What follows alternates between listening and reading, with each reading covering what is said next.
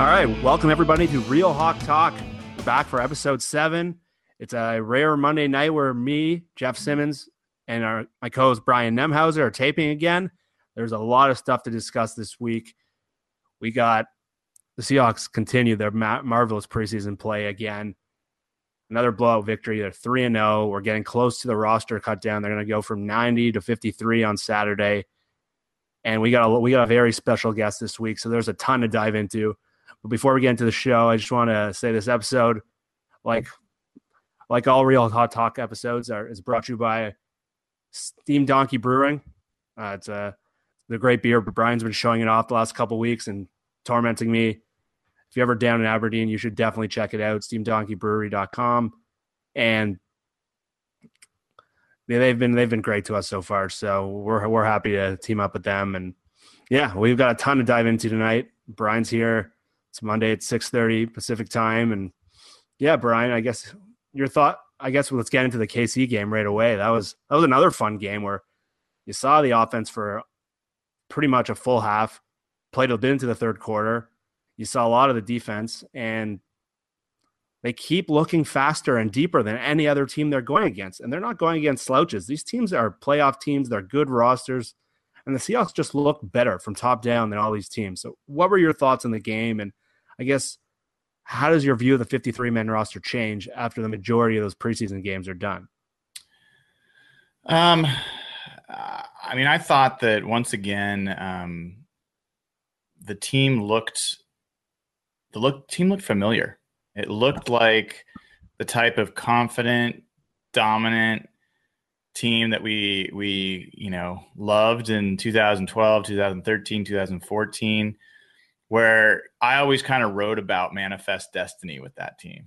It was like I know you're Canadian. This is an American thing, American bravado and ego. But, back in the day, there's this concept that, settlers, came in and decided that the rest of the U.S. territory was theirs for the taking and didn't always do nice things to take it. But the Seahawks always gave me that impression during that time frame. And, it was like you always knew they were going to win, and they fully expected to win, and their opponents almost expected them to win. You just didn't know how. And I think that we're starting to get back to that same groove in a way that, as optimistically as I could put it, I didn't think it felt that way in 2015 or 2016. And so, people are picking at a lot of stuff on Twitter. Hey, their run defense looked porous. Their first string defense, third game in a row, they let an opening drive down the field. People picking on this and that. I'm like, we'll get into it a little bit later, but you look at the preseason stats. This is the number one offense in yardage, the number one offense in passing yards, the number 2 offense in rushing yards, the number 4 defense in points allowed. It's just preseason, but and by the way, they're the number 4 defense, I believe, in rushing yards allowed. So, there's not a lot of nits to pick, to be honest. So I think we're getting to a situation where the question is not about, how good is this team? Or are they ready? The question is really, who's going to be left off this roster? Who is the Jay Howard? Who is the Clinton McDonald that may have some value that the team might want to flip before this weekend? I think that's where my mind is based on what I saw on Friday. Yeah, and it's not just the eye test that you really see this. I dug up some of these numbers, and I mentioned it in one of our earlier shows. But when you look at those 3 seasons you mentioned, 2012, 2013, and 2014, their point differential in the preseason was significantly different than the last 2 seasons. And a lot of time you'll say preseason records don't matter. The opponents aren't scheming for you, and that is true. However, there's a lot to be taken away from just the depth they have, and we mentioned it. I mentioned it all throughout the offseason. The depth of their roster just looked so much better than it had the last couple of years. And now it wasn't just talk. You look at running back, you look at receiver, and the big area to me that kind of caught me off guard is the defensive line. And we're going to dig into this definitely as we go through this 53-man roster. They're almost too deep everywhere at the defensive line and the offensive line. And you can really learn a lot by a team in the preseason based on the line of scrimmage. And that's where you really saw how poor Seattle was set up, especially last season on the offensive line. Once their starters were barely functional. Once the starters came out, they couldn't function at all. These guys on the second string, with Matt Tobin looked fine on the offensive line. Ethan Posick looked really good as a second line center. Michael Roos. They are top down, are really, really set up well. So I guess we want to dive more into the nitty gritty of the game. And this has been a topic on Twitter that there's been some polarizing takes. You kind of inferred to it earlier. Reese Odiombo, to me, I went through the game live. I watched the TV copy, and then I kind of dug into a second copy after the game to see if my mind was tricking me. And outside of the one or two plays that Pete Carroll even indicated today that he graded poorly on, Reese looked really solid to me. And there was a lot of people tweeting out that one mistake. And I know our buddy Ben Baldwin, who tweets out great clips, he likes to focus on some of the mistakes that our offensive linemen make. And I'm not here to rag on him, but Reese Odiombo, to me, looked very functional. And you saw signs of it. I know you mentioned this last week in the Minnesota game. And I really liked what I saw, especially from a pass protection standpoint. And I think a lot of the freaking out and the is the team doomed without George Fant seems to be a bit overstated. Where are you on Reese right now? Well, Jeff, I've been pretty consistent on this one. Last week, we were talking about this when we had Danny on the show, and my take has been, look, I hate to repeat myself for people that have been listening, but I saw George Fant as a 2 or a 3 out of 10 at left tackle last year. The Seahawks survived. I thought he improved, but I thought he did remarkably well given what he had to work with in terms of experience. And I think that he improved this year, and I think he was set to be maybe a 5 or a 6. I think people were talking about him like he was a 7 or an 8 out of 10. Yeah, it's not the case. I mean, especially like the team was super excited, and the team's super excited because guess what? They value run blocking the most, and he put on 20 pounds. So they were like, oh, now he can, really push the line of scrimmage. And that's true. He was going to be much improved in run blocking. His pass protection was still a significant issue. I've seen him get beat plenty of times in practice. Not saying he's a bad player, and I'm not saying we're better off without him because we definitely aren't. But, if you really think that he's a 5 or a 6 out of 10, I'm looking at this and saying, Reese Odiombo, I said, I'm hoping that he can be a 3 or a 4. I think he can be better than what Fant was last year. Fant had never played left tackle. He was brand new from basketball. He's experience-wise as low as you can get. Odiombo was a left tackle in college. He was highly thought of. Normally when the Seahawks draft a lineman, everyone scratches their head and says, why did they take him? Or at least they say, why did they take him there? Mm-hmm. When the Seahawks drafted Odiombo in the 3rd round, which is a pretty high pick, universally, scouts, analysts, all had positive things to say about Odiombo. The biggest question mark was his durability because he had fought through some injuries. So, sure. It seemed to make sense to me that he could get in there and at least hold his own.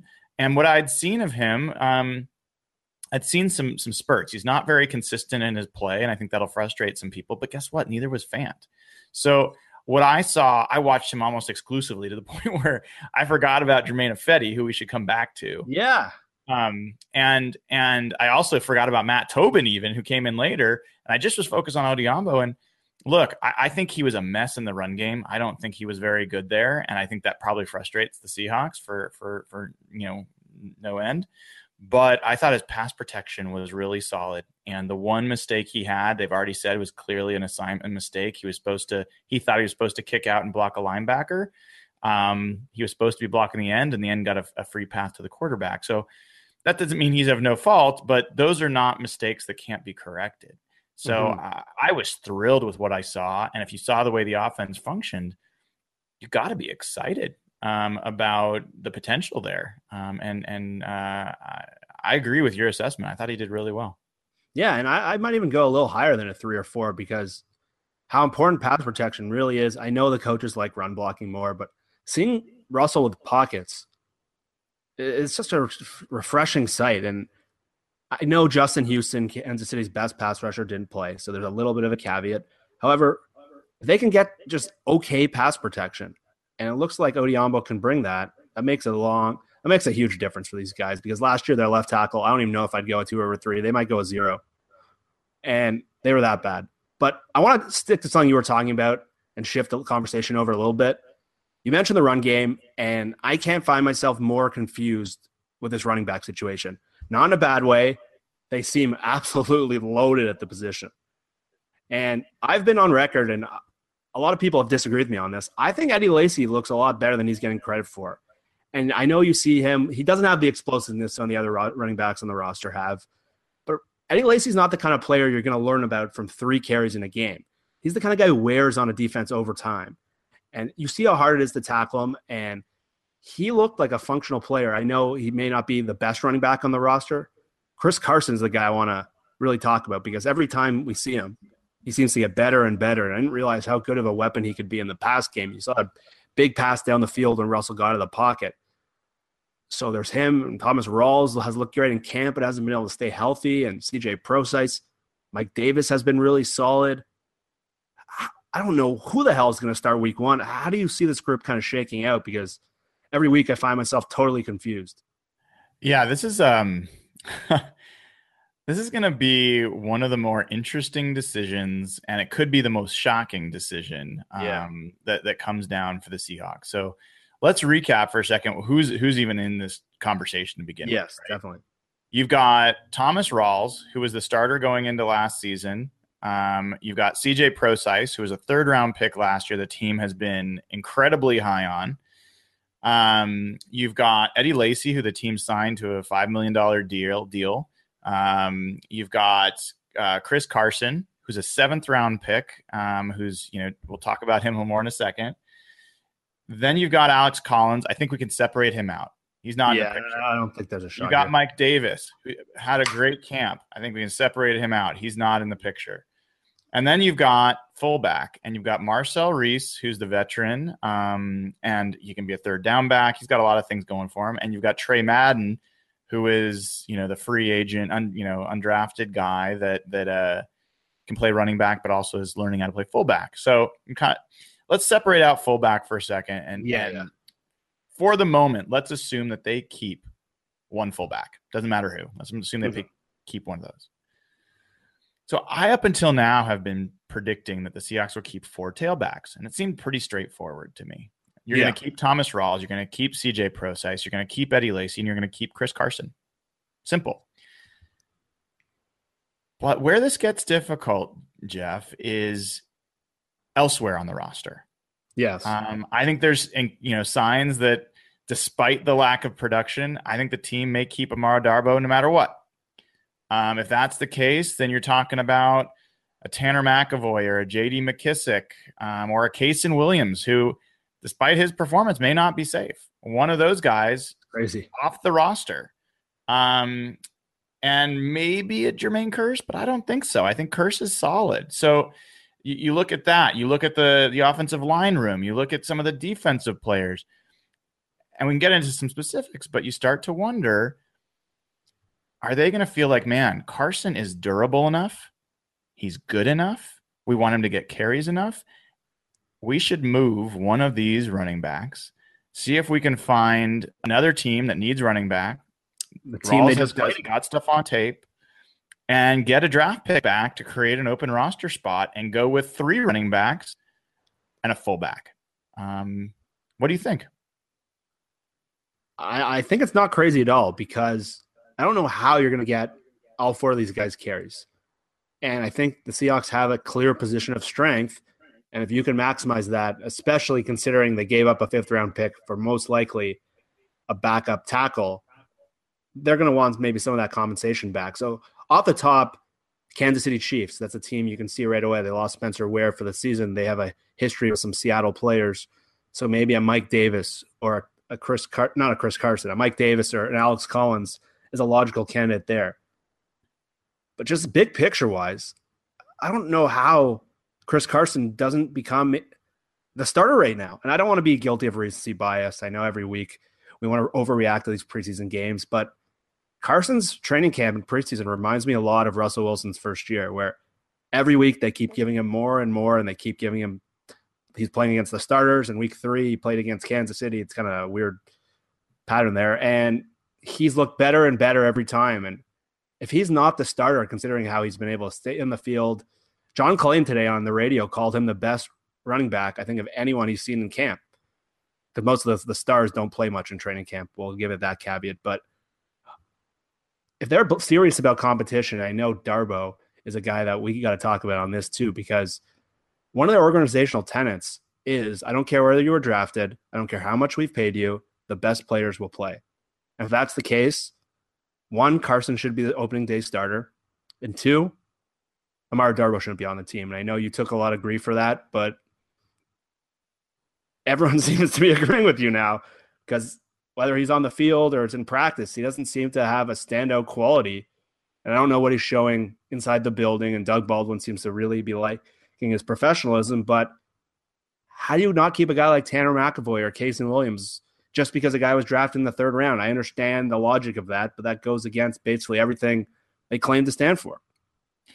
Yeah, it's true, and that's kind of what I put out. Someone asked me, how does Darboh make the team? And I said, pretty matter of fact, I mean, he has a huge fourth game of the preseason, or the team doesn't honor their core philosophy around competition. And that may sound harsh, but it's true. I mean, he has not been better than Casey Williams. He has not been better than Tanner McAvoy. He has not been better than J.D. McKissick up until this point. And he's not shown enough value even outside of receiver on special teams. And so that doesn't mean that he shouldn't be kept. It doesn't mean that he might end up being better than all of those guys. That's all possible. Mm-hmm. But if you want to be true to your core philosophy around competition, and anybody can make the roster and anyone can beat out anybody else,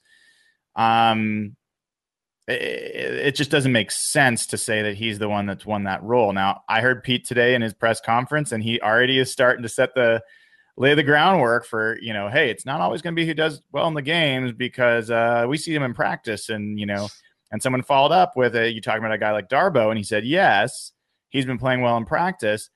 Look, both myself and other people that have been at practice can say otherwise. Now, he might have had a good day today. I wasn't there. And I think I saw a picture of him making a big catch today. Great. I'm not cheering against the guy, but I think that's a classic example of what coaches in front office start to do to prepare fan bases for, hey, we may do something that actually is not in line with our philosophy, and you should be ready for it. So, if they kept a guy like Darboh and they wanted to maybe they want to keep 7 receivers, which I think is a crazy number, but they've got a lot of value there. That's when you could do something like, traded Thomas Rawls. I think he's the only running back that has real value. You could try to trade Procise, but I think they want to keep him. A lot of people have been saying, hey, let's cut him. That's crazy. That's nuts. This guy's already shown Pro Bowl potential talent. He just hasn't been durable. It's his first year. You got to see that through. I don't think there's any way you let him go right now. That's not happening. But Thomas Rawls, I mean, this guy, maybe he can fetch a 6th round pick, maybe a 5th round that you gave up. Who knows? But if you can get anything for him, he hasn't proven he can be durable. You've got 2 other guys that can be starting quality running backs. Maybe you move on. So I think that's possible. And by the way, J.D. McKissick, who I know there's folks on the chat that are giving me crap about, he showed you part of the reason why. He looked great at running back. He's a quality receiver, and he's a kick returner. I can't keep repeating. I will keep repeating myself, but there's real value in what he can add to a roster spot for you. And okay, let's go at this for a little bit. Let's have some fun with this. Okay, say Thomas Rawls gets traded to Kansas City. We'll ignore the compensation. Again, this is a long shot, but we're going to have some fun with this thing. Who opens the season in Green Bay, number 1? And who rounds out the depth chart? Does McKissick make it? Does Mike Davis? We're not considering Alex Collins here. He's pretty much off the team. But, all right, go through your depth chart running back, assuming that this scenario unfolds. That's a great question. And you and Danny Kelly are you're a little out in front of me in terms of where Carson is in that depth chart. Yeah. I absolutely think that he has the most potential of anybody on that roster as a starter. And if you had a great 5-point grading system around durability, pass blocking, running, catching, Did I say durability already? That would be the fifth. So, Yeah. in any event, I think he's the highest, across not in every category, but in terms of a total value there. Mm-hmm. And so, yeah, I can definitely see him becoming a featured back. It seems really early to start that way. I think Eddie Lacy is your opening day guy. I, you know, I pause because, they've said Thomas Rawls is the starter. They've gotten increasingly quiet about him the last couple of weeks when he hasn't been able to play. It wouldn't shock me if he was there, if he was the starter, and I wouldn't be upset about it. No, But that's very realistic. let's just play this along for a second. Let's say that he gets moved. I think it's Eddie Lacy. I think it's CJ Prosise in third downs, and I think it's Chris Carson getting the rotation reps with Lacy. Yeah. And then you've got a fullback, and I think you do have McKissic on the roster as an additional backup if you need it. Yeah. So again, that's a lot of running back back there. Man, that's moving on from Rawls and then Mike Davis in that scenario too. Yep. They're loaded. Yep. It's crazy. Okay, so let's shift a little bit to the other side of the ball now before hopefully our guest jumps on. But Naz Jones opens up the game with the first teamers, and he replaces Jaron Reed, who's by all indications had a very good camp. And number 2, Jeremy Lane starts out in base defense. Shaq Griffin comes in nickel, moves outside, Lane moves inside. Was this a scenario where you see them just testing things out, or is this kind of what you should expect in Green Bay? Yeah, I wish I could say otherwise. So there's what I would want them to do, and then there's what I want to hear what you want them to do. That's more important. Well, I think it's both, right? I want them to start Shaq Griffin outside. I went all in on him last week. I don't feel any differently. I know people are like, hey, he just got beat by Tyreek Hill down the field. Yep, guess what? That's going to happen to more than just Shaq Griffin. But I think this is a guy they've got to invest in. They got to get him on the field, and they will be I don't want to compare it to Russell Wilson in the sense that he's going to be, an MVP candidate like Russell Wilson, but it's the same kind of scenario of he is a rookie, put him out there, and you'll be rewarded by midseason by the development that you will see by doing that. That's what we saw with Russell Wilson. They protected him a lot early. By the end of the season, he was tearing the league apart. So I'd like them to do that with Shaq Griffin. I don't think that's what they're going to do. What I think they're building up toward, it seems to me, is Jeremy Lane would be the starter outside. And then I wouldn't be surprised if Tremaine Brock is the guy that becomes the third corner to start with in Green Bay. Wow. And either Lane or Brock move inside. That seems like the more conventional decision to make. I think they're letting Brock kind of get his feet back under him after being out for a little while. And I wouldn't hate that. But I just think that Shaq Griffin is the most talented corner on the roster outside of Richard Sherman, and the Seahawks are better with him on the field. It's part of what we were saying before. Their organizational philosophy in so many areas has been what Pete learned at USC and what John did in Green Bay. Let's go with the young guy. Let's go with the guy who's got the more upside. We'll develop. We'll deal with the pain at first. And I think I'm with you on that. I think if that's kind of how they've built this team into the powerhouse roster they were, and going against that for a short-term solution seems very short-sighted and kind of against how they've built so many areas of the roster. And realistically, the team's going to be a nickel a ton anyway. So they're going to be more of a 3-cornerback team, and they're not going to play, I guess, Terrence Garvin or Will Hoyt all that often. So I think that third cornerback really does become a big question, because if Griffin's on their top 3 cornerbacks, I think they're making a mistake personally, and I think it'll be a short-sighted one because you want to give Griffin this time. I know Richard Sherman took a couple injuries until midseason to get in, and maybe they're going to follow that model, but I think I would roll with Griffin, and even though he's playing Aaron Rodgers in the first week and some other tough quarterbacks early, I want to see him, and I think the best way for him to develop is playing time. And no doubt. And I think one of the more interesting things going on there, Jeff, is further down that depth chart, right? So we talked about the running back situation, and hopefully, when our guest joins, I'll be able to ask him as well on this. But when they signed Tremaine Brock, I think it created some roster flexibility in that cornerback room. And I've been previously predicting, I have flip-flopped on this a little bit, but I've had Tedric Thompson not making the roster. I have them keeping 4 safeties and 6 cornerbacks. Well, based on what I've seen recently and just reading the tea leaves a little bit, I'm flipping back. I've got Thompson making the roster. I've heard, this is basically reading between the lines with Pete Carroll and how he talked about Tedric Thompson and his future with the team and his special teams contributions. Yeah. And DeAndre Elliott missed this game due to injury. That was a big one.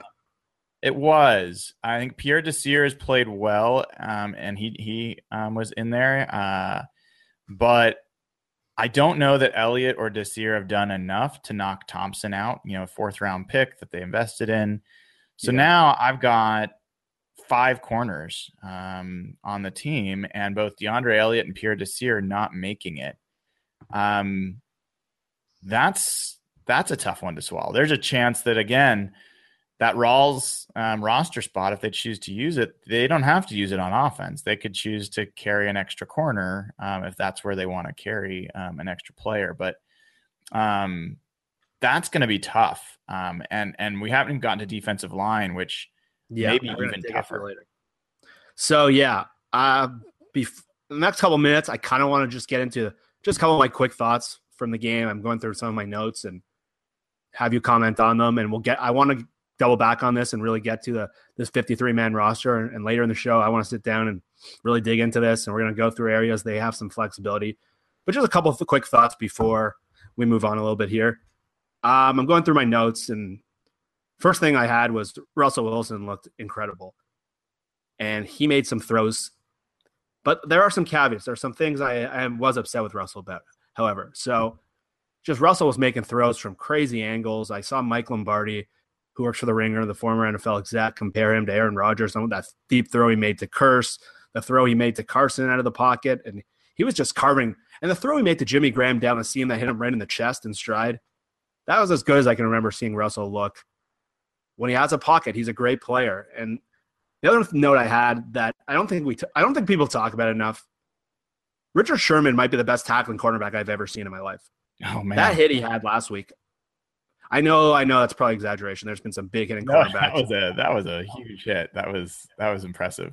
Just every week he just has the form tackling and the technique so down pat. And I know everyone talks about his interceptions or his coverage on deep balls or his ball skills, but I don't think he gets enough credit for tackling. I know Sean Springs was a great. Oh, hold on a minute. Hey, that Mike.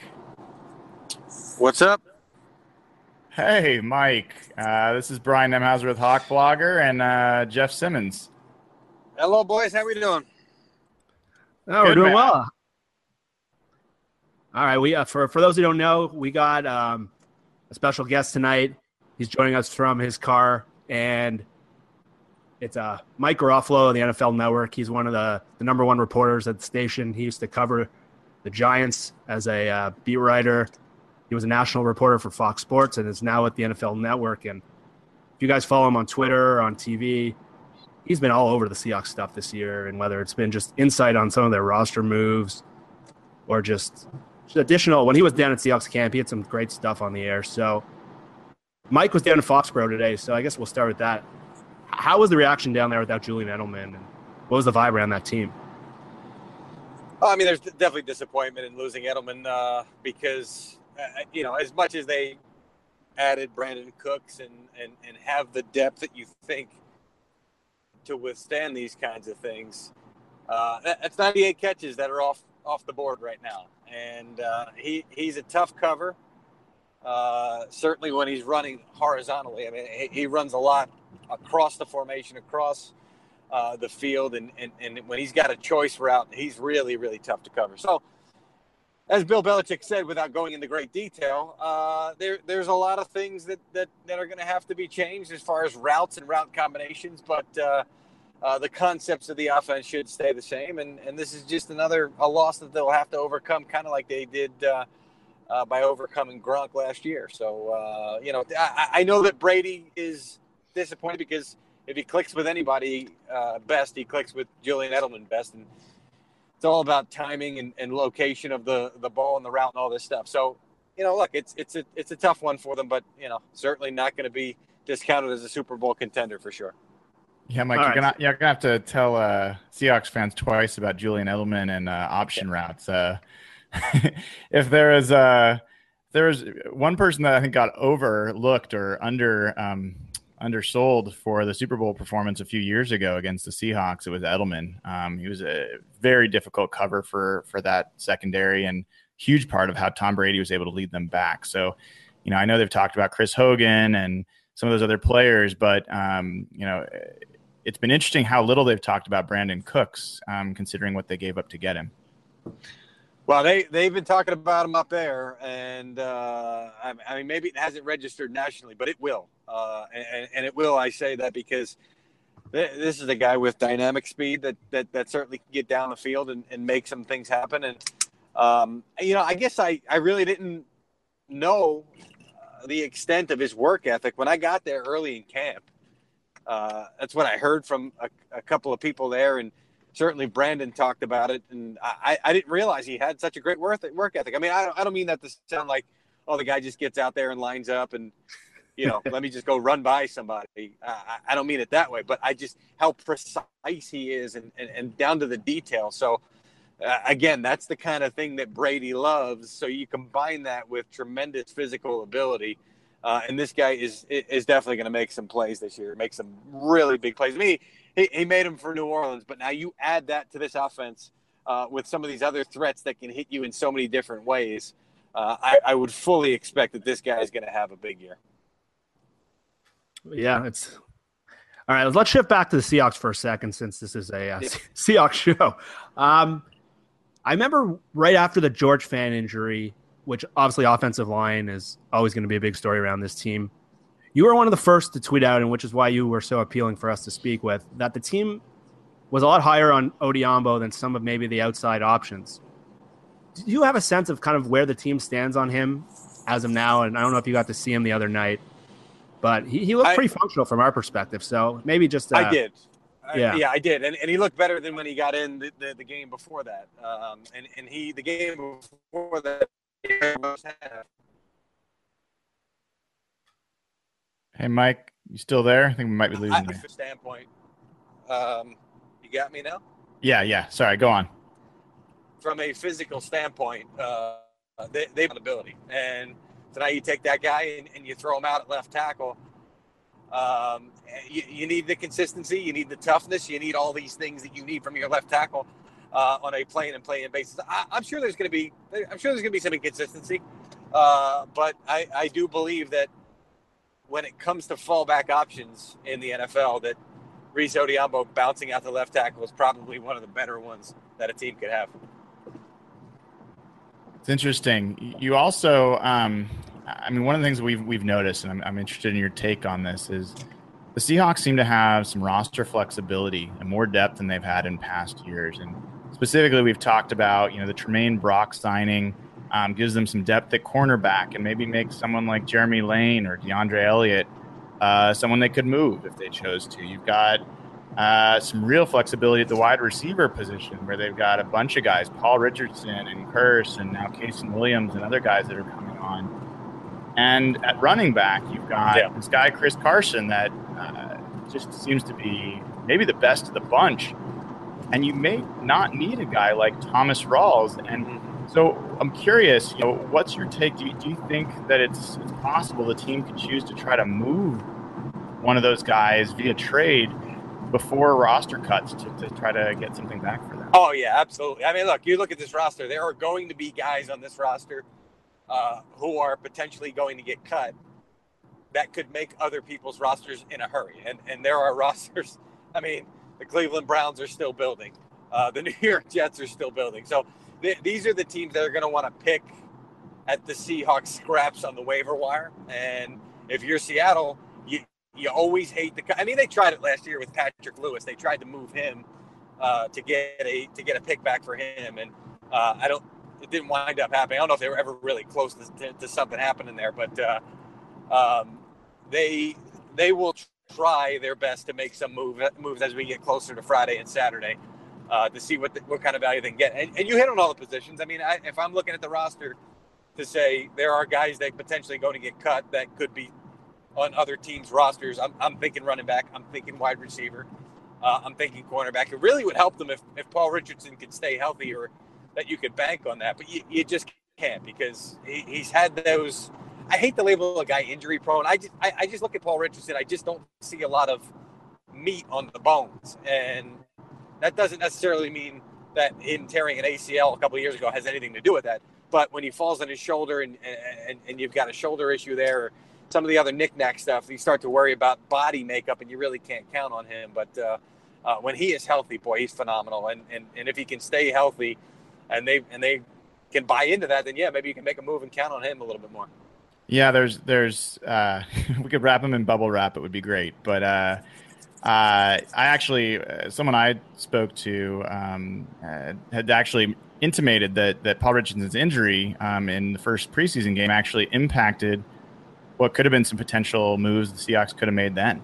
And I'm curious if, the obvious is they might move people to get back draft picks or something like that and open up roster spots. Do you see the potential for them? Are there any positions you think that they could look to bolster? Maybe it's offensive line, defensive line, something like that.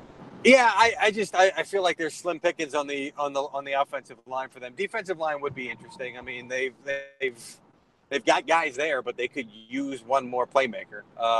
So that would be one. I mean, depth in so many places that you're certainly looking on both sides of the trenches. If they're going to make a move, you would think that would be where it is. A lot of, and I said this at the time when Fant went down, there's not a lot of left tackle options, period. Certainly on the market. Will Beatty is probably the best among them right now, the former Giants lineman who was on their roster last year and just didn't see the field. He is working out for a couple of teams. The Jets, I think I mentioned that the other day, and I don't know if anybody's mentioned the Bengals. He did work out for them, but if Seattle was interested in him, you think they would have brought him in by now. And as for Brandon Albert, all indications are that this retirement might be a permanent thing and doesn't seem to be really that interested in playing football again. So we'll see if that winds up changing. But if you can make a move for a left tackle, a team like I said, like the Jets or maybe the Bills, these teams that seem to be trying to compile picks right now because they're not in a win mode now, those would be the teams that I'd be looking at. But just don't sense any great momentum toward a deal for a lineman right now. Yeah, do you think that the Jets are still considering or open to a Sheldon Richardson move? That's something that we know that Seattle called about him during the offseason. Yeah, I think Sheldon said that it was Seattle and Washington, I believe, were the two teams that he mentioned publicly. That's right. That he was close to being dealt for. They are still interested in dealing Sheldon Richardson. Yes, I don't know where Seattle stands on that. I would think that at the right price, they would be open to that, because that would be a playmaker like I talked about on the defensive line. But I don't have any real sense for where they are right now. I do know that if the Jets can make a move, they would make a move. I also believe that Mike Maccagnan is not just going to sell off parts to the highest bidder, basically. He wants a deal that is the right deal for him to be able to move these guys. Matt Forte is another one, the running back. Not that would be interested in the Seahawks, but he will deal Forte, but he's not just going to deal him for nothing. He would make a move to get back some serious value. And Maccagnan's a guy that is a little bit more deliberate when it comes to trades and transactions. So I wouldn't be surprised, even if he doesn't make a move on some of these veterans that he has, if it didn't last into the regular season and he kept some of these things alive. So we'll see about that. Sticking with the defensive line here for a second, I don't know if there's any more update on Malik McDowell, because I think it's going to a contractual issue at this point. Do you have a sense of where he is right now, or is it still kind of up in the air? I don't. I mean, what's the day I was out there? I think Pete indicated that he was not going to be playing this year. I believe if he comes back and plays at all, that'll probably be a good resolution for him. And they really have kept it tight on his injury. But I am told that it bad and probably could have been a lot worse. So this is something where I would say up in the air is probably the upside for him right now. He sustained some serious facial fractures from what I gather, and we're going to have to see what happens with him going forward. But I would not expect to see him on the field anytime soon. All right, here's a bit of a lighter question. And with the rosters going from 90 to 53, I did the math. That's going to be 1,184 players getting released on one day. How do you function in your job in a day like that? Because I noticed when even like the Matt Tobin trade happened, you seem to have a sense on him. And I don't know how many football fans even knew who he was, at least outside of Philadelphia. How do you operate on a day like that? Well, I mean, in some cases, you hope you fire off a text and somebody hits you back right away. So it's going to be a lot of that. And what I try not to do is, make the snap analysis or the snap judgment before I really know what's going on there. But when you have all these things flying by you, I actually go back to last year. The Eagles made the trade, the Sam Bradford trade, and everybody said, holy crap, Chase Daniel's going to start for the Eagles. And I immediately got a text that said, yeah, they're going right to Wentz. And the same person said, and Chase Daniel's not happy. So what I did was I turned around and basically relayed that and continued to move on and track some other stuff that I was tracking. And Chase was not happy with that, just because it gave the indication that he wasn't. It came off the wrong way. And he absolutely was upset with the fact that he wasn't going to start. But in my haste, I made it seem like he threw a fit and stormed out of the facility. I forget how I phrased it specifically. I went in and talked to him and said, listen, man, I didn't mean to come off that way. He's like, and he said, everybody's obviously disappointed.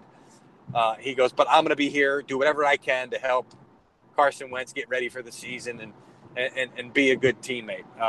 So that's the haste that comes with that cut down day when stuff's flying, where you can get a word where it's taken out of context, or maybe you didn't convey it the best possible way. So I don't know if that's the answer to your question, but it is a hectic day, and it will definitely be more hectic than it's been in years past.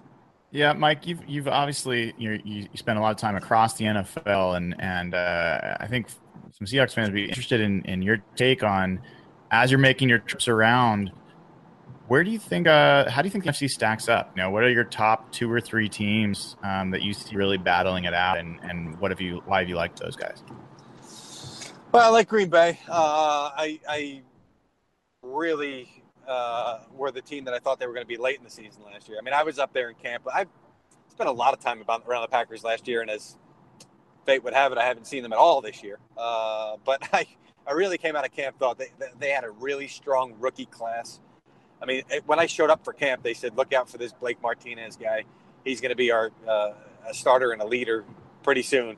Who knew that was going to be week 1 when he's calling the signal? So that's what I look for in training camp. I mean, when you go around on your trips, you can convince yourself that any team has a reasonable shot to be a contender. I mean, other than the Jets. But I'm in San Francisco a couple of weeks ago, and I'm looking around and I'm like, oh wow, they've got a lot of good players. Trent Baalke didn't leave them with a lot of good skill position players, but he left them with a lot of big, strong, grunt guys, and they still have that. Reuben Foster looked like he was getting off to a great start. You know what you're going to get with Solomon Thomas.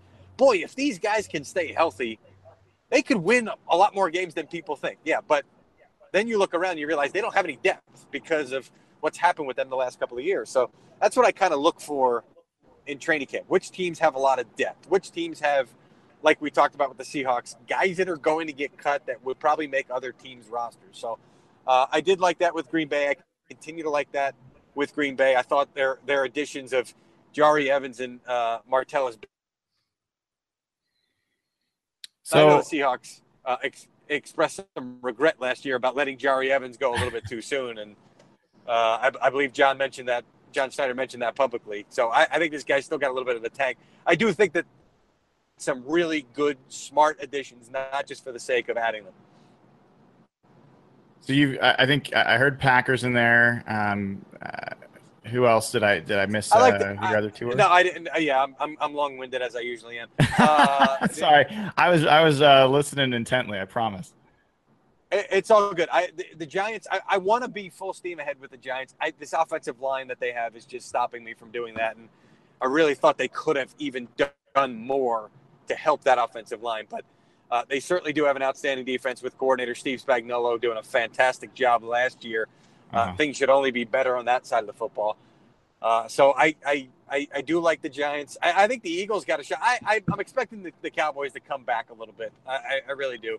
So if I'm picking the NFC East winner, I'm probably saying either Philly or the Giants, and with one of those teams having a shot to make a run. The Giants more so because of that defense. Elsewhere, I'm falling off. I did love the NFC South as a whole. I thought it was going to be 4 competitive teams. I'm probably selling a little bit on Carolina right now, and I'm fearing the fallout. The hangover for the Falcons. So I'll buy into the hype with the Bucs, and I'll say that Tampa Bay's got a real good shot of bringing everything together. I really do like what I saw down there from that team. Yeah, they've struggled in preseason on the field, but they certainly have all the spots you want and some incredible elite talent in that roster. And they've got if Jameis Winston can progress and cut down on the mental errors that he makes at times. I mean, they've got an offense where you just can't cover everybody. It's impossible. So you conspicuously did not mention the Seahawks. Are you selling on the Seahawks? No. I assume that they're in there for sure. I mean, that defense, the way that I feel like that New England game took so much out of them to win that game, and I feel like maybe if they had lost that game, things would have been a little bit different. If they had but that was such a physical, emotional game for them. And it was fantastic. I mean, it was a team that you saw could have won the Super Bowl last year if they played like that. But it's really tough to do that week in, week out, particularly if your offensive line is struggling. So if the line comes together, and I know, a lot of people around the league talk about Tom Cable, more of a run-blocking guy. If he can teach these guys to pass block a little better, this team is certainly complete in a number of other areas. And they are obviously one of my picks to be up there in the NFC this year. I have a kind of oddball question, and hopefully you're okay for a couple more minutes. Cool. So this Colin Kaepernick story obviously continues to have a lot of people's attention in the NFL, and I'm less interested for the purposes of this conversation about all the off the field stuff. But I wonder if you think there's a chance that the Seahawks, who met with him and were somewhat serious about him, have some sort of gentleman's agreement that they're going to wait and see, and he's going to wait and see if a starting spot opens for him. And if not, if they might consider moving on from Trayvon Boykin and bringing in a guy like Colin Kaepernick as the regular season starts. I've got no indication of that. I don't sense that that's going on with them or with anybody. And frankly, he's to the point now where if it was the right position for him to come and play with the right offer, that he would take it. So I don't sense that that's on the table at all right now. I'm shocked. I mean, I think he'd be signed by the start of training camp once we got into, late May, June. I said, okay, this isn't going to be done before the start of training camp because it would have been done by then. I did think, however, he was going to be signed by the end of training camp. So this is very surprising to me that he's still out there. And I quite frankly do not know where this is going to go for him right now. And he could be out of the league for this entire year, which is crazy to me because he certainly is one of the top 64 quarterbacks. Yeah, I guess one of the teams is his ability to run a system. It is surprising to me he is not signed right now. Yeah, no one thought it would last this long for sure. Yep. But one of the teams you didn't mention, and it's obviously important to Seahawks fans who are listening to our show, is the Arizona Cardinals, who seem to be a game away from maybe a Super Bowl a year. a year ago, and last year fell back down to earth. They got an older quarterback, but they seem to have loaded up in the draft. What's your sense on them right now? Because they seem to be Seattle's best competition in the West. Yeah. I mean, they are.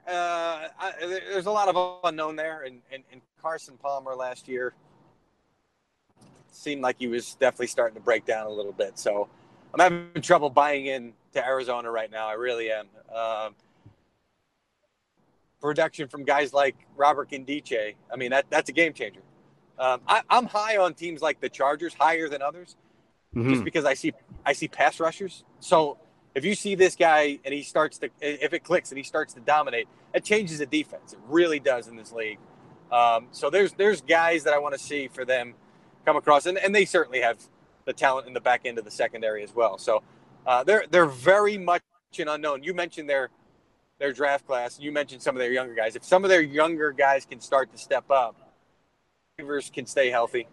I mean, Bruce Arians talking about their receivers. Boy, that was an alarm recently, talking about how we don't have the guys to do it. And I understand he sometimes exaggerates for effect, but when I see him talking like that, I start to worry about this team and the depth as a whole. So, Mike, last question I have for you, and I don't know if Jeff has others, but we end up having a lot of kids that follow this and often are interested in how to become you one day. They'd love to cover sports. They'd love to, be part of what's going on, even if they can't play. And I wonder if you'd be willing to tell us a little bit about how you became the national reporter you've become and what it's like to do that job. Yeah, I mean, I started out on radio. I was still covering for sports talk radio station in Philly, WIP. And by the time I graduated, kind of got involved in writing a little bit. I covered teams for the Associated Press. I covered all four majors in college and pro. I was parlayed that into an interview with the Star-Ledger in Newark to cover the Giants.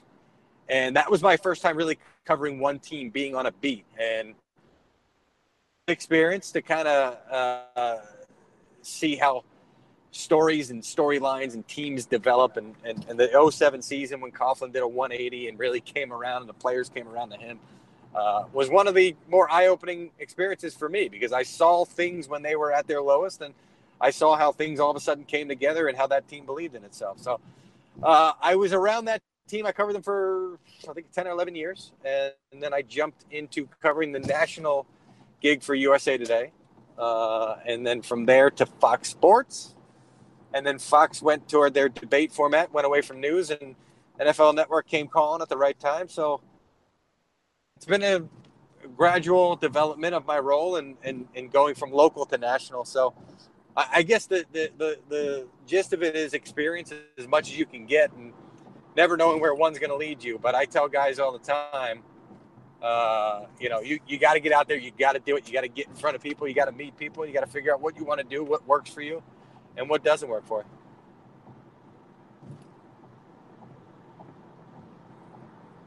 Yeah, and it's amazing how many people today just go on Twitter and they come out with either a strong opinion or a take.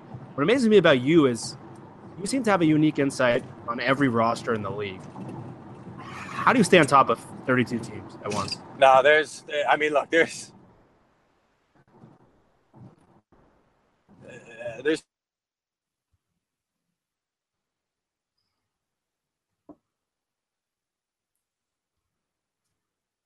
I think Mike's going through a tunnel.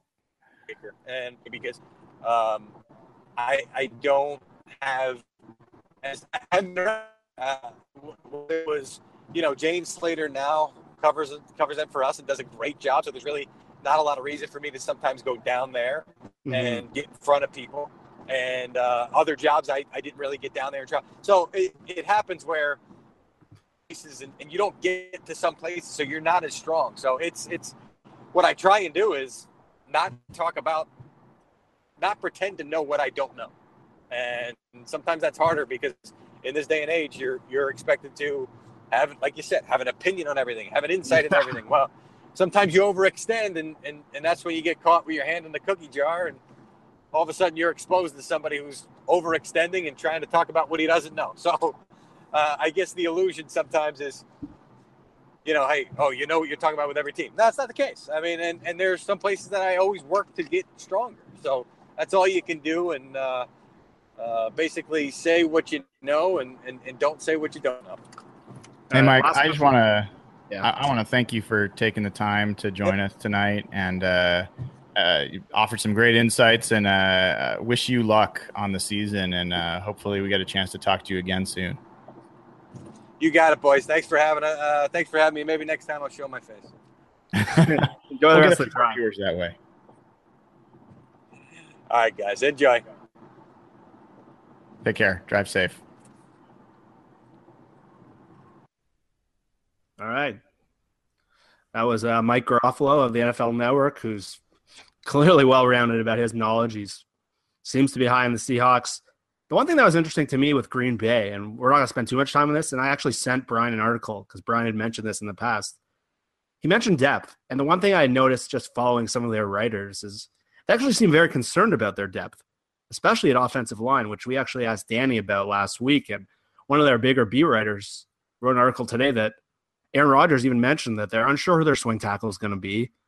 They don't know who their number one backup guards are. And if they have one injury on the offensive line, they could have a domino effect that really screws them up. And they've lost some really good players. So that's definitely a team to watch, especially since Seattle opens up against them week 1, right? Yeah. Look, here.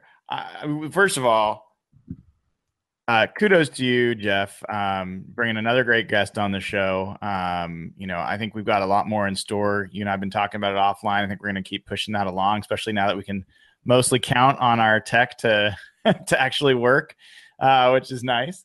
But we learned a lot from Mr. Garofalo there. Yeah, and I want to go back point by point through some of that stuff. I think he dropped some pretty interesting news, and it's not hard to connect the dots based off of, he was the guy that said that there was a roster tweak that could be coming. I think we can talk about what that is. And I think there's a lot of evidence that our instincts were right about that. But one of the things he talked about was the Packers. You're right. And look at their offensive line right now. It's Bakhtiari at left tackle, who, is a good player, very good player. You've got Lane Taylor at left guard. You've got Corey Linsley at center. You got Jari Evans at right guard, and Bulaga at right tackle, who's currently injured. And the article you sent was really about, hey, the starters are fine. What about their depth? The depth's really not so great. Well, Jari Evans is not a spring chicken. And yes, he played all right last year, but I don't know that you can totally count on that. Lane Taylor's all right. I think he's not a sure bet, and Linsley's all right. I don't think those guys are world beaters, and they struggled running the ball last year, partially because of that line. And they've lost, a TJ Lang, and they've lost who was the guy they lost to the Bears? Josh Sitton. Right, Sitton. So I think that's a part of that team that people are a little too they're making too many assumptions about. And look, Bakhtiari and Bulaga have had injury issues. They have not been guys that are 16 game a year kind of guys, and doesn't take much to really cause a team to implode. So we'll see. And plus, I'm just not that high on their defense. I think Julius Peppers was a bigger part of that line, even though he's older. I think he played a pretty significant role for them. And I don't know that they've got someone who really replaces him. So I think there's question marks. I don't think Clay Matthews is the guy he once was. No doubt more into the good team, but I don't know that they're the Super Bowl, favorite that a lot of people have them as. Well, we'll focus more on the Packers next week when we are more shifted towards week 1 of the season. I can't believe that's next week already. Crazy. I know, right?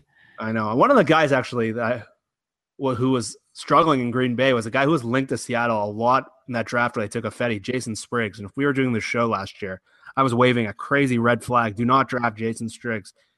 And he doesn't look good at all. So I'm happy about that. But let's get back to Seahawks and that Garofalo segment we just had, because you're right, there was a ton of nuggets in there, and there were some good. So what was, I guess, your biggest takeaway from what Mike had to say? Well, look, we knew that Mike, if we went in and asked him, hey, you said that there was maybe some roster tweaks. What are those roster tweaks? He's not going to answer that. He can't No way. answer that.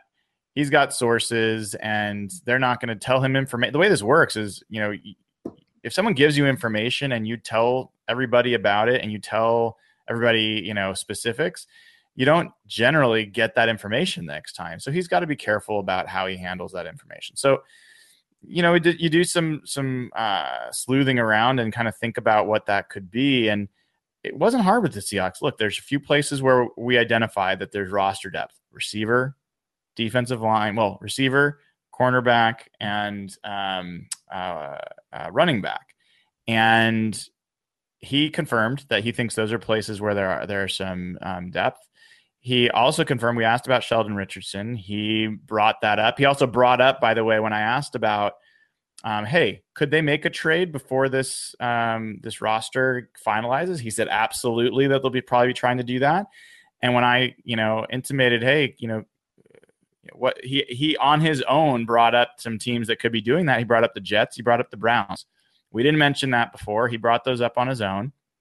And he then brought up that we know that Sheldon Richardson named Seattle and the Redskins. He believes that he's still available, and the Jets would try to move him. So, I put 2 and 2 together, and what I end up with is, I think that the Seahawks had real interest in making a deal for Sheldon Richardson. I think that was that is not just over the summer. I think that's relatively recent. And I think that I think that there's some potential that the Seahawks still think about making a move where they, take some of their depth and maybe some draft picks and end up with somebody who, that those teams don't want to carry because they're not long-term parts of their plan. And I don't think it's likely, but man, I would say that the Sheldon Richardson possibility, or at least, some other moves are definitely possible heading into this weekend. Yeah, and another thing that kind of makes that even further something to think about is that Frank Clark is seeing a wrist specialist today. That's and right. We all know how valuable Frank is to the team. He had a breakout season last year, and from what I understand, the organization really thinks he can maybe become a 15-sack player. And if you lose him for an extended period of time with already Malik McDowell, all likelihood done for the year, then an interior defensive lineman becomes a massive need. And I hope all the news on Frank comes back okay, because he's such an important player to what they do. Yeah, that was a bummer to hear about in the press conference today, that he was seeing a specialist. And, that doesn't have to be a huge issue. It can just be, seeing how he can play with it, or if there's, risks for a defensive lineman are usually not game missing kind of, even if you've broken something, usually you're putting a cast on that, a club or something. and JPP's playing with not even his fingers. So, true. I don't necessarily think that that's a doomsday scenario, but you're better off as healthy as you can be, and using your hands is certainly a big part of that. So, I thought that it was also interesting hearing him talk about, what he sees in New England. When we got started, I've seen and talked to a number of folks on the Patriots side, not the Patriots team, but people that cover them. And there's been a conspicuous lack of conversation about Brandon Cooks. And, everyone said, hey, when Edelman went down, why isn't Cooks the first name that comes up? And from Mike's perspective, it sure sounded like he thinks Cooks is going to be a huge part of what they do, which is what I would have expected. So interesting to hear a little bit of a different take there. And my takeaway is that, kind of unprompted, he brought up Paul Richardson and his durability issues. I don't know if that's a sign that maybe the team, it would have been comfortable moving him had he stayed healthy, like you kind of insinuated, or that it might not be likely they bring him back next year given all their receiver depth. But that one really jumped off the page for me, because that was unprompted, right? That was, and I've kind of been guessing around there and talking to some folks, and we talk about Jermaine Kearse a lot, and fans talk about him a lot, and I understand why. And but Kearse has got more years on his deal, and is pretty solid. And one thing that Jermaine Kearse is durable. They always talk about the best ability in the NFL is availability, and Kearse is always available. Paul's not, and I have some reason to think that if Paul had stayed healthy and hadn't gotten hurt, he doesn't have a contract pass this year. He is young. He has got a high upside. He may have been the receiver that they were shopping around and seeing if they could get something back for. That's possible. And he got injured. He was out for a little bit. He's back now. Does that mean that maybe he's got some more value and it's not too late for them to make a move? We'll see. But yeah, I don't think there's anyone that could say you should really plan around Paul Richardson right now. He's just unfortunately been too much of a wild card. But let's hope he stays healthy and is on the team. And I think he's got a lot of promise. Yeah. So I want to come back to our conversation about the preseason game and shift it a different way. So for those who don't know, or for those who didn't hear earlier, the Seahawks are going to go from 90 players to 53 by Saturday. So why don't we, because we're not going to be taping until after they make their roster decisions, our next show, why don't we kind of go through the roster and kind of go through position by position and kind of get a sense of where our heads are at this point, right? Yeah, and I'll bring this up for some folks to take a look at. We can see a current roster, and sorry, let me make sure I share this. Yep.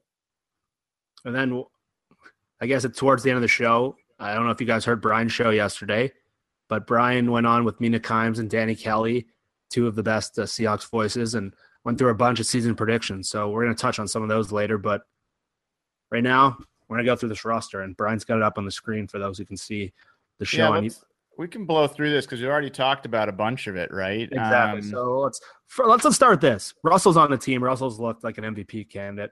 Who's your backup quarterback right now? It's Boykin. He's not necessarily my first choice, but that's who I think is backup. I think you're probably right, but last week maybe started thinking, because Austin Davis played fantastic.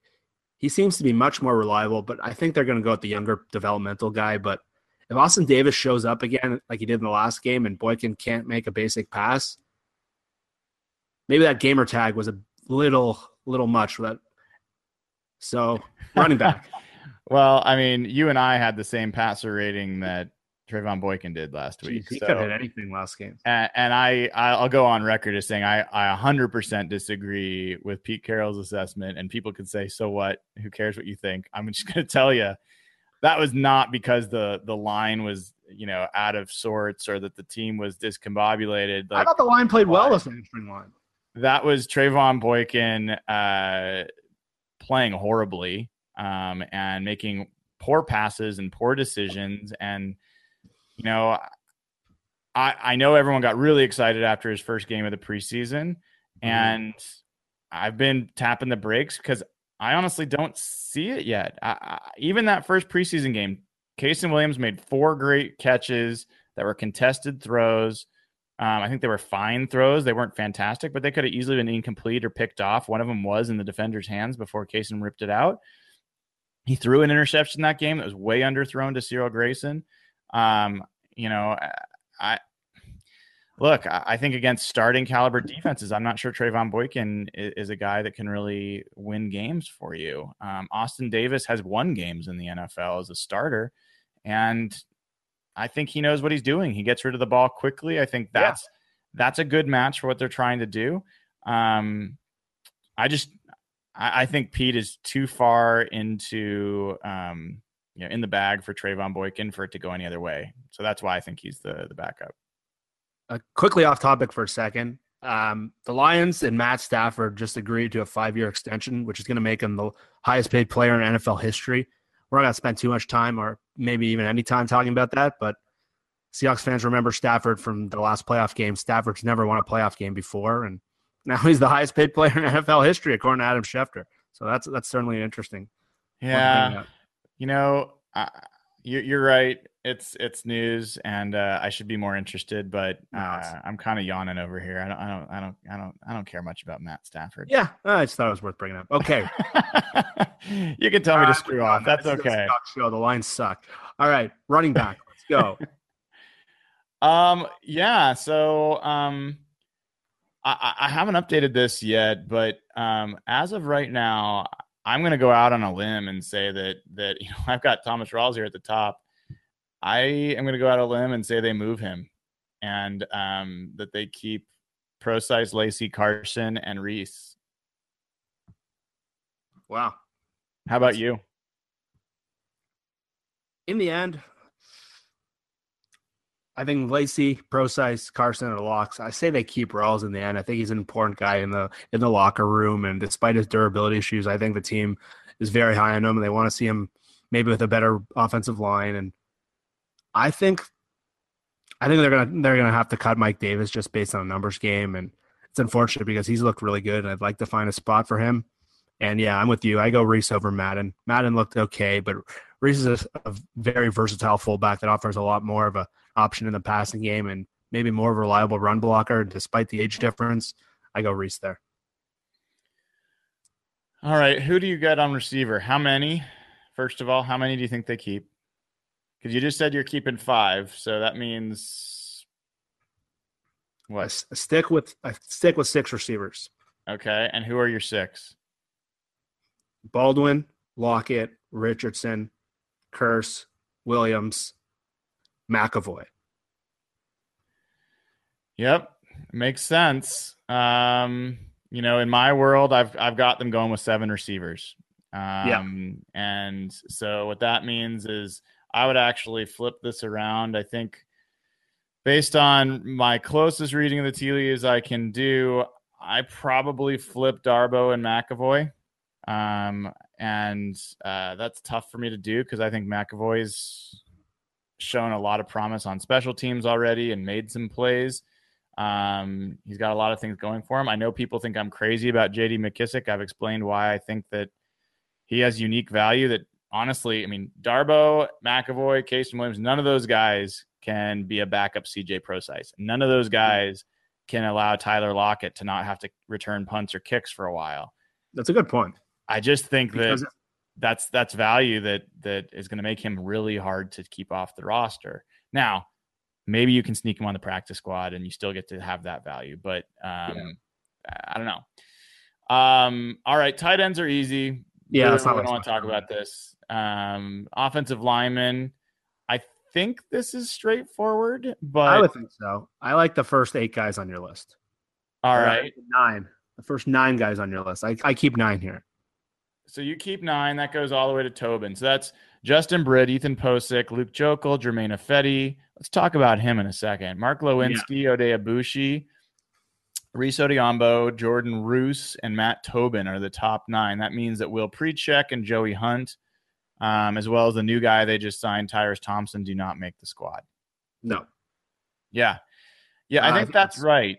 I think that's right. I think just a quick note, I thought Jermaine Ifedi played his second straight improved game over the previous game. I'm not not saying he's ready to join Pro Bowl conversation, but if he can be a mediocre pass blocker and a road grading right tackle that he has been, he made some great run blocks again. That's a lot more than I expected. I really thought he would be a disaster at right tackle. Maybe he still will be, but he's showing some promise that I didn't expect to see. Yeah, I totally agree with you. When Tom Cable was speaking last week and he kind of talked about the jump Ifedi took from week 1 to week 2, I kind of rolled my eyes and thought he was nuts. But he said he wanted to see the same jump from week 2 to week 3. And yeah, from all indications, you saw the run blocking.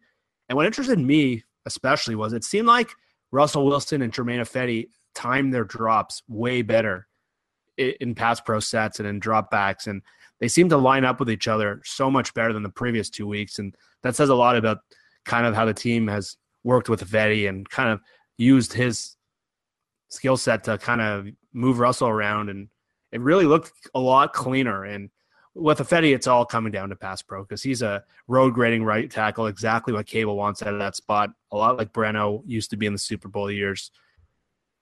If he can pass protect, he's going to be a pretty decent right tackle, and I didn't think there was a chance of that happening. I even talked about him starting the year on the bench. Yeah. So for what seemed to be a good battle between Ifedi and Postic, that's completely out of the question now. It seems like Postic is going to be that versatile sixth lineman, and Ifedi has won the spot with his play. And as much as I thought that was crazy, he showed it last week. Yeah, and it's ironic that when they said the left side was solidifying, Fant goes down, and the right side was what they said was up for grabs. And it's very clear to me Odiombo is the right tackle. I think Postic has taken a pretty significant step back. It doesn't mean that he's a bad player, but yeah, I don't think he's challenging.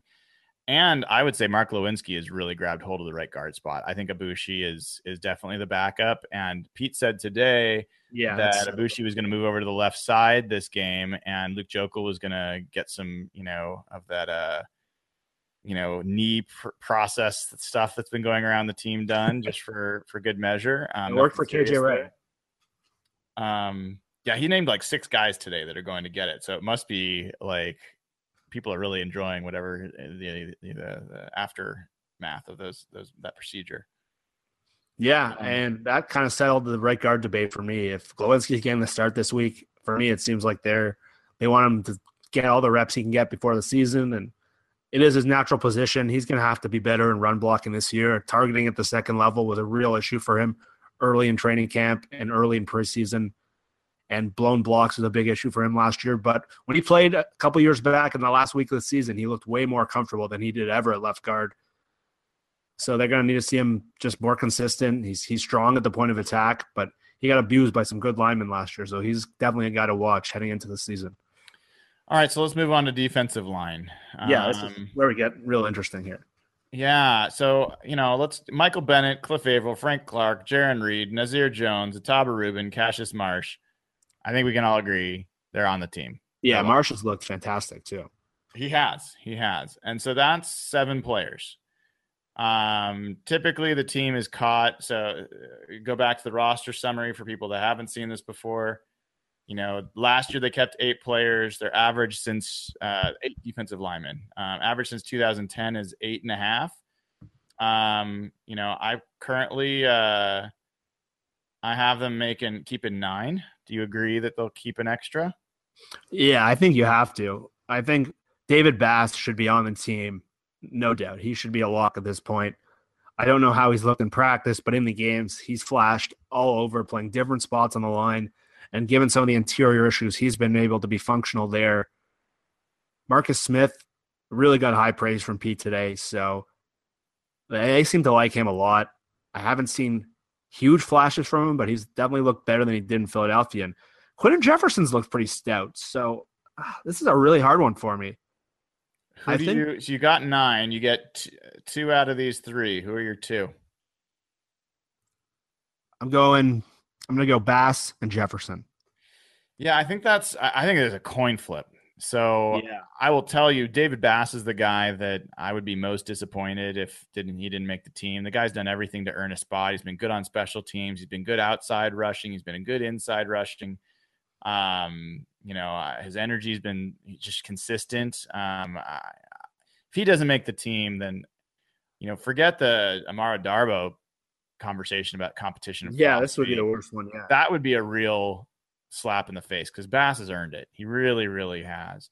But, Marcus Smith is a guy that I mentioned really first day that pads came on, he jumped out to me. And in the scrimmage, he showed pass rush. He's shown pass rush when he's played in the preseason.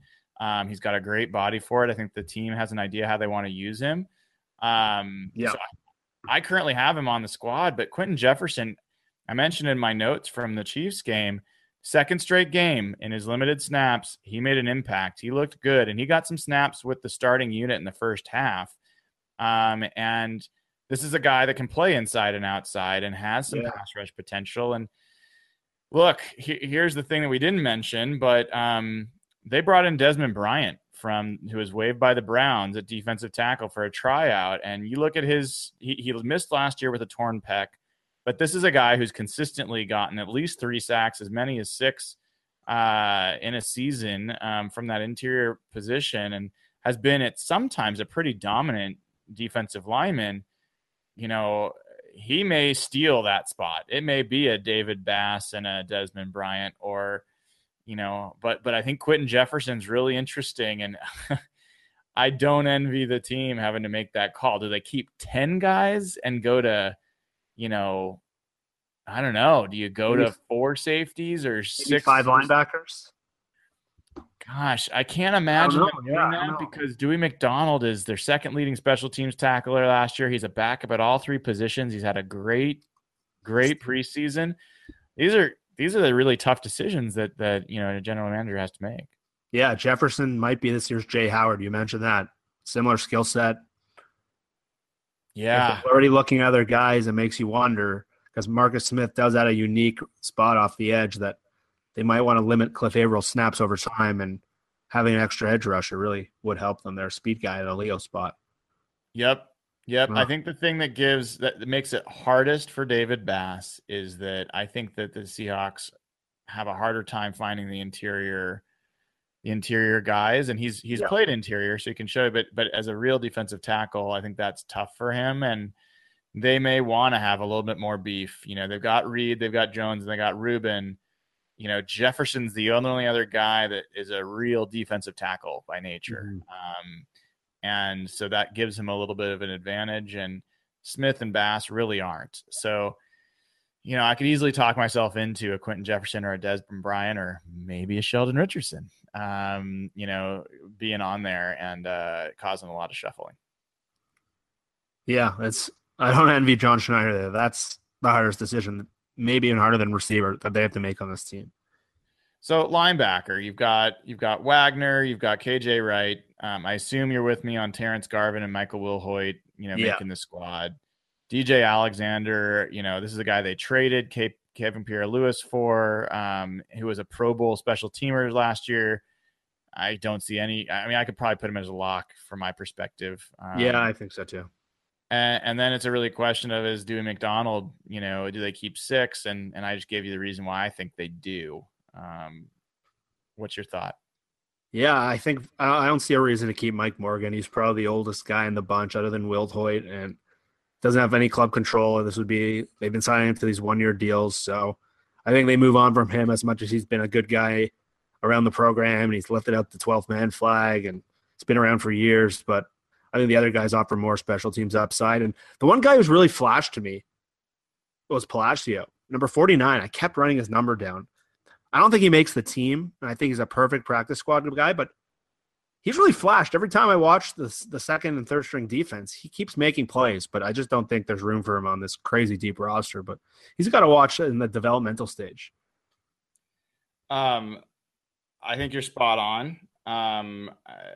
Definitely saw Cash show up in that game, especially. I think I loved him last year. I wrote about him in my camp notes, and he's a high speed, high impact kind of player, and good on special teams. I think he's a playmaker. The numbers just don't work for him. You know, I don't see how he can jump up there. And I think Dewey McDonald is, you know, not what people don't know about Dewey McDonald is he's a safety as well. He's played safety in the league. He can play all 3 linebacker spots. And like I said, he's second in the team in special teams tackles last year. So I just think he's got a rare mix that's going to make him tough to knock off. And as we move on to the cornerbacks and safeties, I think we should do these together. Last big decision. Yeah. So, you know, right now I've got the team keeping 5 cornerbacks and 5 safeties. I told you I've been vacillating back and forth, and, you know, historically, they're 5.5 corners and 4.9 safeties. This is since Pete Carroll and John Schneider came around. So right around 5 and 5 last year, they kept 5 cornerbacks and 6 safeties, which was insane. And they quickly, changed that and changed their roster around. So I got them at 5 and 5. And for me, I think it's pretty straightforward on cornerback. If they keep 5, it's Sherman, Griffin, Brock, Jeremy Lane, and Nico Thorpe, who was their leading special teams tackler last year. Agreed. And then on safety, if they keep 5, I think it's also pretty straightforward. It's Thomas Chancellor, Bradley McDougall, Delano Hill, and Tedrick Thompson. So it's Thompson versus Elliott for that last spot, unless Desir is in the I cup. think so. I think it's Desir, Elliott, and Thompson would be the guys you're really trying to decide. One of those 3. I think I like Elliott the most, but I see the team going towards Thompson as a developmental guy. Just, I don't know. Maybe they want to justify the draft pick. Maybe they want a long-term backup for Earl Thomas because McDougall's only on a 1-year deal. But my gut says Thompson. If it's up to me, I think I'm taking one of the corners. And I think Desir might be the guy I take over Elliott. I think he's shown more, and I was high on Desir coming into camp. I remember I mentioned him on our first show, and it's up to me. I take one of the corners, but if I have to predict what they're doing, I take Tedrick Thompson. How about you? Yeah, that's where I'm at. I've had Tedrick on the squad, off the squad, mostly off the squad. I don't know that he's done enough to earn a spot, but he hasn't had the blunders that he had initially. And I'm high on DeAndre Elliott. I think he's NFL caliber at that cornerback spot, and I think he's going to grow into something. He's not going to be Ron Parker, but No. I think he's going to be a promising guy, and I think Desir is as well. I think this is a year where the Seahawks could let go 2 corners, that end up really catching on somewhere else. So, it's. I feel That's like not I easy, know man. this roster. Get John inside Schneider and on the phone and help us. What's that? Let's get Schneider on the phone and go through this with us. This is Oh my I don't know God. how he's going to do this on Saturday. That's a rough one. In the 30 minutes, he probably is sleeping at night at this point. This is the time where he is. Look, we all get we get so familiar with these names, even the back end of the roster guys who all these obsessed Seahawks fans like you and me really focus on. But for the last few years, what's always happened is there's been trades at the end of this period, and they move guys around. They grab, Nico Thorpe has been a guy. Dewey McDonald's been a guy that they traded for at the end for draft picks or for whatever else. Kelsey McRae Could go the other way this time. You could see a few players that get sent out for a 6th-round pick. If they can get a 5th-round pick, John Schneider wants his 5th-round pick back that they gave up to Matt Tobin. I think the only guy that has potentially 5th-round or higher value would be someone like Thomas Rawls or maybe Paul Richardson, but Paul Richardson's on the last year of his deal, so I don't know that I see that. No, club control is important. Yeah, it's. I'm looking across the roster again. I just don't see anyone else. Tedrick Thompson, maybe, but I Someone don't would really have to like his college tape. Right. So I think we could see some of that flipping around. And if they sign a guy like Des Bryant, Desmond Bryant is probably a better way to refer to him. In this got the best mugshot of all time, by the way. Then. Yeah, I think that he would be nicely round out the roster. And then you got guys like Quentin Jefferson. He could be a guy that you could stash on the practice squad. There's not necessarily a lot of tape on him. That's true. And I don't think Marcus Smith necessarily is. The Seahawks claimed him. I think other teams would. He was a former 1st-round pick. He's a little harder to hide than teams know him. So – yeah, this is going to be an interesting next couple of days for sure. Okay, so one thing I also want to say, Blair Walsh has totally grown on me. I was super skeptical coming into camp. First a couple shows, I was freaking out at all those reports that he was missing kicks. I don't know if it was a point at Mike Zimmer or just his accuracy every game. I drafted him in my fantasy league in the last round. Nice. And he's totally, I don't know, maybe I'm buying into the preseason hype. I know I said that I have an addiction with that. But he's totally grown on me. Stephen Hauschka is a guy I really felt comfortable with over the years. But, yeah, that Walsh move, if they got him up for nothing compared to what Hauschka got, that really looks like a smart move in hindsight, considering all the stress about him. It does. And my biggest concern about Walsh was never his ability as a kicker, but it was where his head was at. And, is this a guy that's got the yips and just is never going to be able to get it back? And that's part of what I just loved about how he handled the Vikings situation. Yeah. It showed like he was past that. He's like, screw you guys. I know who I am. I know what I'm capable of. I don't need your crap. And let me show you I'm back. And I think that's so perfect for this team. I mean, it's exactly the right mentality, the way this team approaches things. And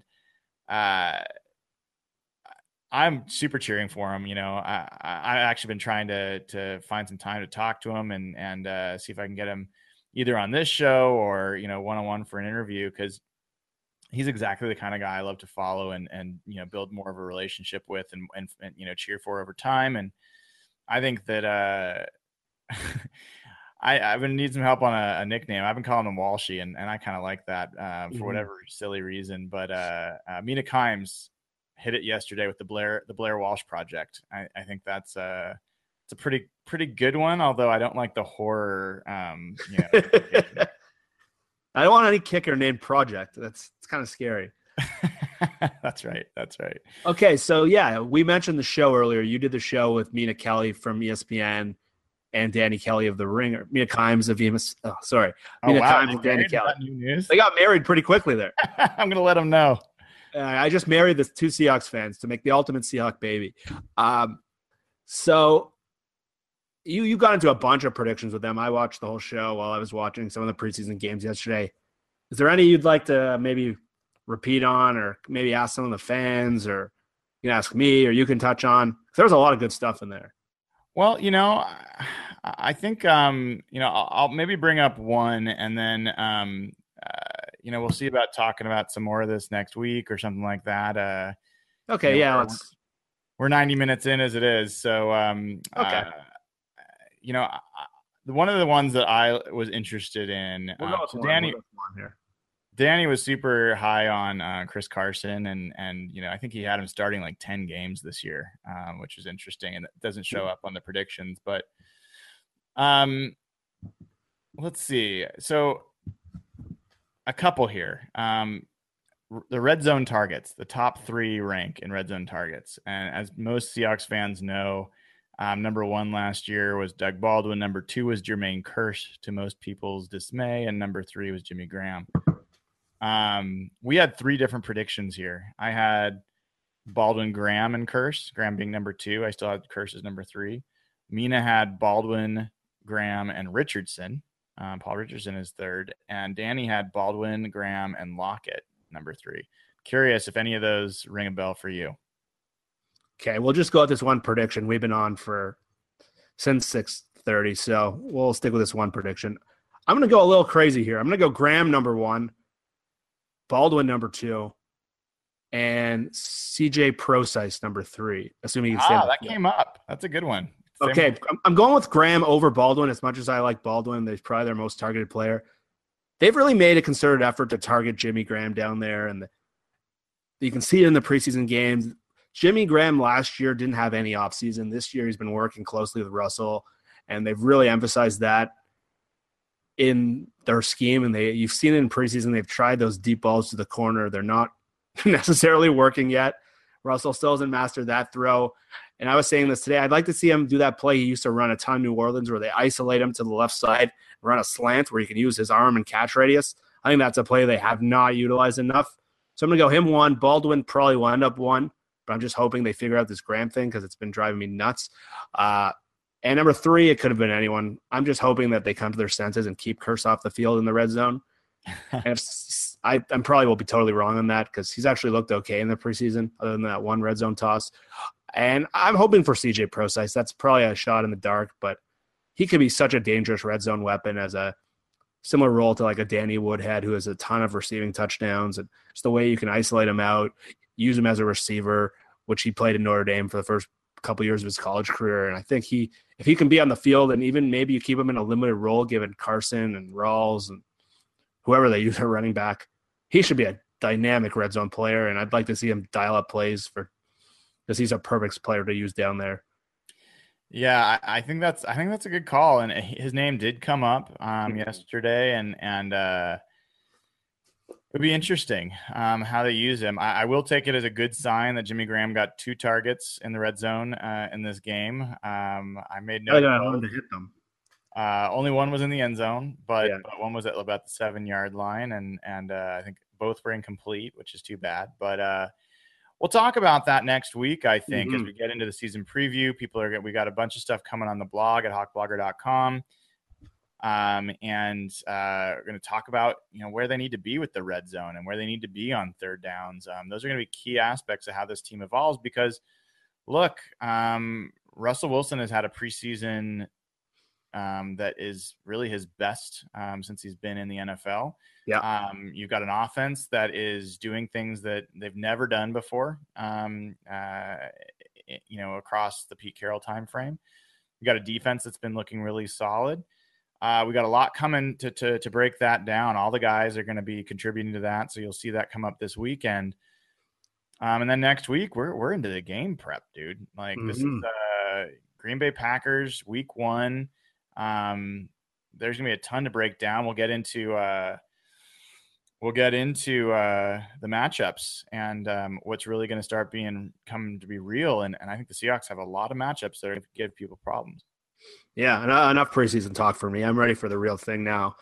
4th week of the preseason is kind of a wash to me.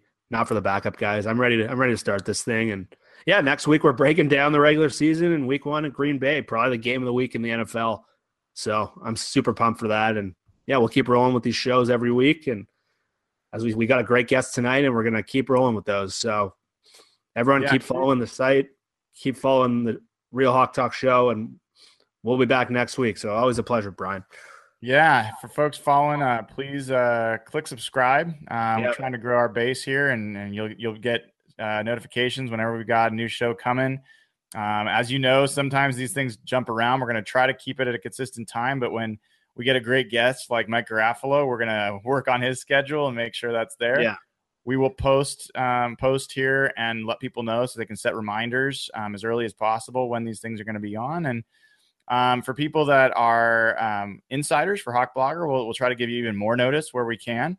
I know some of you love joining these things and want to set your clocks around them as well. So if you go to patreon.com, patreon.com/hawkblogger, you can sign up, be a Hawk Blogger insider. Guess what? We've, as part of what's been going on with Patreon and Hawk Blogger insiders, we've got access to Pro Football Focus full stat database. And I've been able to start providing some of the Pro Football Focus grades to those insiders. So that's a great way for, all this money, is going to help improve the coverage we can give you here, as well as to Ben's Fund, a charity that helps kids that helps parents that can't afford expensive autism treatments. So, we've given over $60,000 to Ben's Fund. I'm hoping they'll have a record year, and you guys joining on at patreon.com/hawkblogger is a great way to do it. So thank you. And kudos to Jeff on a huge get today with Mike Garafolo. We got more great guests coming. So take care, everybody. Good night and go Hawks. Yeah, let's kick the Packers' ass.